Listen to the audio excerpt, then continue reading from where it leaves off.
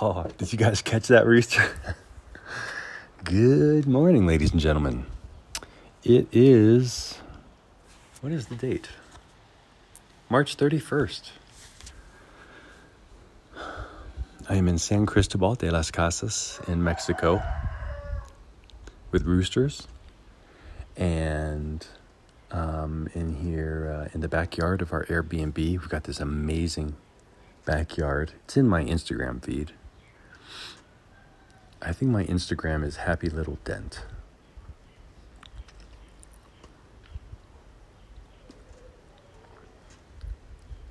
I've got so much going on in my head.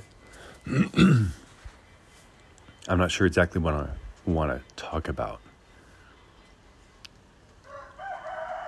But the first thing I just want to say is that I had a really cool conversation with Sam this morning. Sam's one of our designers on the team and on the Brain Buffet team. And he's really,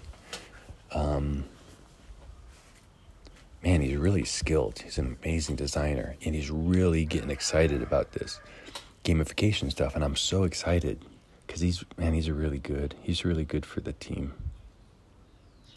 And we started talking about gamification, and I just started thinking about how it happened, what happened in my classroom, what happened in my youth ministry, what made it a success. Because, for a long time, I don't know why, but I couldn't see my own successes. So freaking weird. It's like the only voice in my head the whole time is this shitty, critical voice who just says it's not good enough. And honestly, for most of my life, I loved that part of myself because it made me work so freaking hard to try and please everybody that I learned a lot. And also, when I felt like something was shitty, I was like, oh, this is a crappy job, so I don't want anyone else to do it. Plus, I want to know how it works so I can make sure if I was going to hand it off, I knew what kind of person to hand it off to. I would end up just doing the whole project myself. And that, it slows you down when you're trying to do everything.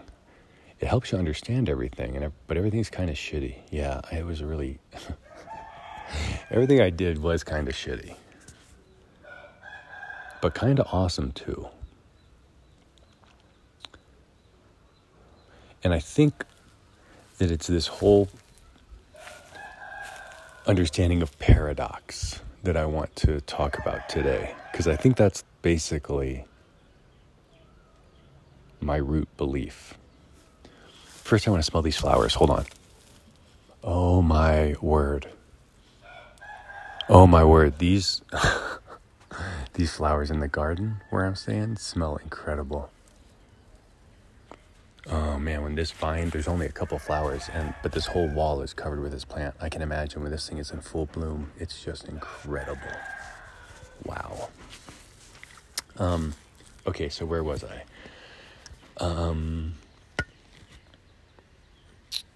There's something about paradox and a unity that contains a lot of contradictions that seems to be the answer. And I'm just trying to think of how to take really complex thoughts and make them simple. But that's sort of the problem, is that we've taken a lot of super, super complex thoughts, things that take, for example, let's say, you were going to do some industry certification. Okay, maybe with creative software. All right, let's use that as an example. And what you want to do is you want to create a curriculum. You want to create a training package that got people to be successful with the software. So these are the technical thinking skills in the real world that are tangible, easily scorable, It's yes, right, or wrong. This is the right size to go to print or it's not. This is the right aspect ratio for film or it's not. There's all that kind of stuff, okay? Then there's also this weird freaking creative thing, because you can know how to push all the buttons, how to turn all the knobs, how to make everything perfect according to standards. And if you do, what you will create is the world's most average thing. When you create perfectly to standards, you create, by definition, the world's most average thing. And if you want to create something extraordinary, you will, by definition, create a product that won't work for everybody.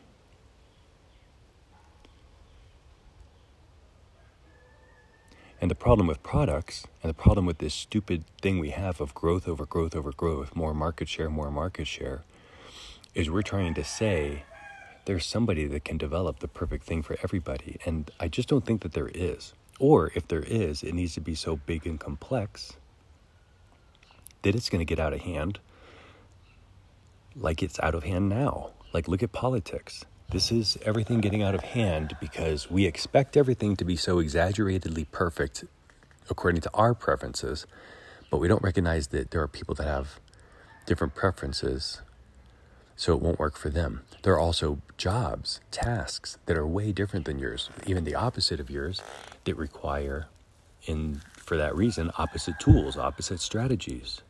So the one-size-fits-all problem is the problem. And what it always will result in is mediocrity, the lowest common denominator. Because if it works for everybody, that means it has to work with the dumbest, most unskilled, most unenlightened, most lazy, most angry, belligerent human. And if it works for them, it obviously can't be the same thing that takes somebody from being in the top 10% of the world to being in the top 1/10 of 1% in the world. And what are we trying to do?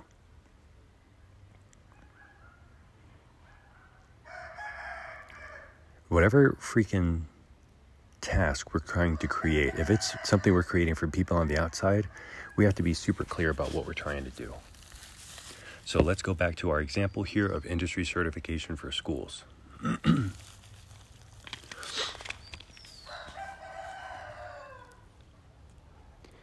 If, let's say that a test was created for like a creative space, if everybody did great on that test, then the creative part would be gone, right? So there's a part that's the test that has to be there, but then there's this other part that has to be, you should not be able to fit in this rubric. Like here's a list of rules, you should break them all. That's creativity. Or sometimes what it is here's a list of requirements, balance them your own way. Here's 10 things you have to consider.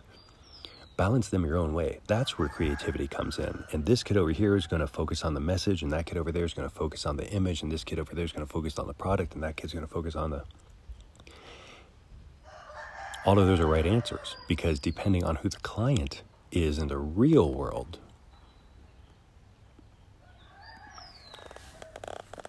the quote right answer is going to change. And we can, as an educator, okay, so here's something I used to do when I was a teacher in the classroom. I would create these scenarios. So I'd make a story, and in the story, I would try to throw some hints about the person's personality. So like, for example, there was one, I just remember always using this illustration, and I must have had a real story or an image at one point of this client who they wanted a picture of their dog, this crappy cartoon that like their grandson drew or something. That's their company logo, and they didn't want to change it. Yeah, it was an Illustrator project. So you're talking about logos. And I'm like, okay, so here's their logo, and the client comes in, and here's the logo, and they're looking for a redesign. They want to modernize it and all, but they just want to be real clear that their logo is their dog, and their wife just loves their dog, and the boss is saying that he makes the final decisions on the logo, but then the last couple times after he went home and thought about it over the weekend, he came back and said he really didn't like it after talking about it with his wife. Okay, so that's a super small little hint. That whole little scenario, okay? But that would be in my scenario. So then we would do, and it's also their product and their tagline for their product was something about tradition. I can't remember, something about tradition or history. Now, those two little hints to a lot of people, they'd be just like, oh, okay, so, and they just start thinking designer-wise from their mindset. But here's what a really good designer will do, is they'll go, okay, so the goal is not to make the best logo in the world. The goal is to make the best logo for this client. And this client seems to really have a lot of value placed on. He makes decisions, but then if he goes home and talks about it with his family and stuff, because it is a family business, he comes back and the things change. Okay, so he calls himself the decision maker and it's all up to him, but he's not. We can tell because he changes his mind after a weekend home with his family business. Also, the fact that their freaking company, their little tagline said something about tradition, shows that he is not going to be wanting you to make a big progressive change to his logo. He's going to want a conservative change to his logo, a very small change. So you try and just clean up the lines, but you give you're going to see something quirky because it's a little kid's drawing. You find that little quirk and somehow as an artist, you emphasize that quirk. Now that, ladies and gentlemen, is the answer. Not only to design, but to life. Because when people ask you for something, they're asking for what they want. Most of the time, I don't know. For me, most of the time, I don't even know what I want. I'm asking for what somebody else told me I want because I am embarrassingly extroverted in my decision making, and it's very much thinking and logic. So I have to have the proper logical right answer that can be proven. I have to be able to defend the point for me to stand firm on it. If it's just my feelings, I'm afraid to share them, and I'm also super wishy-washy and really easily talked out of my own desire, and it's super, super frustrating for life, but great as a designer, because as a designer, I can get out of my own little groove, my own little preferences on my design, and get into the client's design, get into their mode, and just give them what they want. And the bottom line, and here is one of the main lines that went into my class, and I think it applies to life. Here's one of the main things that I learned. When you're making a logo for a client, at the end of the day, if the client is happy, you won. You can still put their check in your bank account even if you don't put their logo in your portfolio. Do you understand what I'm communicating, ladies and gentlemen? When you're working for somebody else, it's not about you. You're in a service mode. As a designer, you're in a service mode. And it's not about your design and your skills and your preferences and what you think and the trends. It's about the client, 1,000%. All that matters is the client, because at the end of the day, the client, not some international certification guild, not some software company selling the products that says use this cool new feature, not some curriculum saying here's our determination of what you need to know. There's a client that's going to ask you for something, and they're going to explain it the best they can, but they're not a designer, they're not an artist, and they don't understand all this stuff. They also have a lot of stuff about themselves that they don't understand. And when you learn that, And it's all the stuff covered in the orientation in my class when I was a teacher. I think in churches, in organizations, in institutions, we need to have orientation that talks about, I think if you just covered Jungian, basic Jungian personality psychology, Myers-Briggs stuff, it would be enough to get started. But there's more. And I think to be a good teacher, the focus is on the kid. The business, maybe if you make educational content, then your customer is the teacher. It's so weird. Actually, your customer is not even a teacher. Your customer is like the purchaser. But sometimes that's the teacher. Sometimes it's an admin. Sometimes it's a district person who just worries about money. So here's what you do. You make the product the best for the end user. And they'll find it. And the people that, whatever stupid purchasing thing is in the way, they'll find a way to get the money. Whatever stupid political, I want to say like policy. What is it when there's policies? It has to do with policies. I can't think of the word. But there's something organizationally, structurally in the way. They'll find a way to adjust it. You know how many rules got changed to make my curriculum work? Or just rules got ignored because they just sat and talked with me and go, okay, you understand why we made this rule for all the other people, right? I say, yeah. And they go, okay, well, just make sure you never do any of that dumb stuff. I go, yeah, of course. Okay, break the rule, but don't tell anyone you are. Don't tell you we're letting you do it. If you know how many times I had that kind of conversation with district people.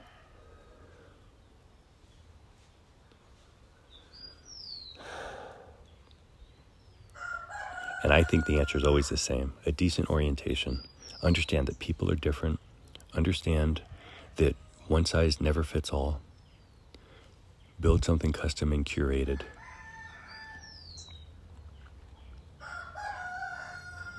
Walmart doesn't have the best products, but they always have the product you need. They always have a product you need. They almost never have the product you want.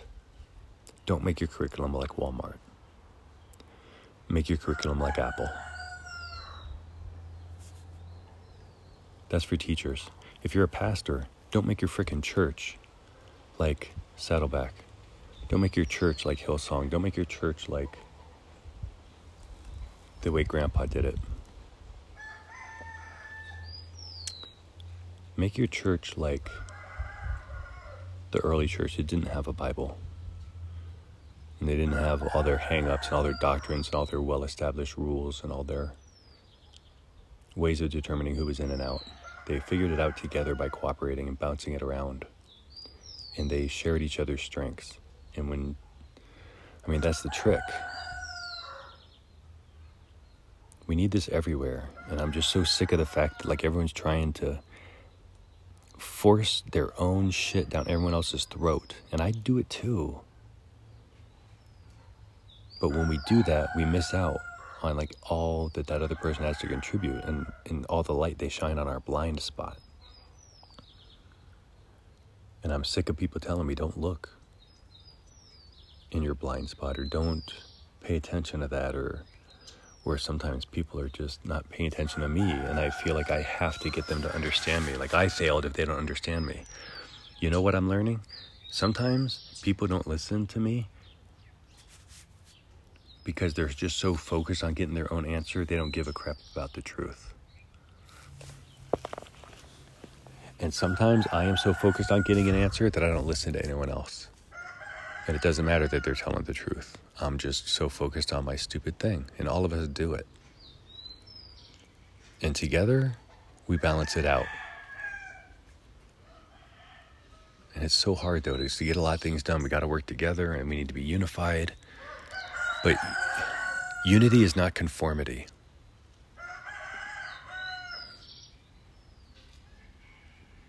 Unity is diversity. You can't have unity without diversity. All right, I'm rambling now. I'm preaching. So 20 minutes, that's more than you guys should have to put up with at any given time. To any students, former students from church or school, man, I miss you guys. I really love you. Peace, everybody.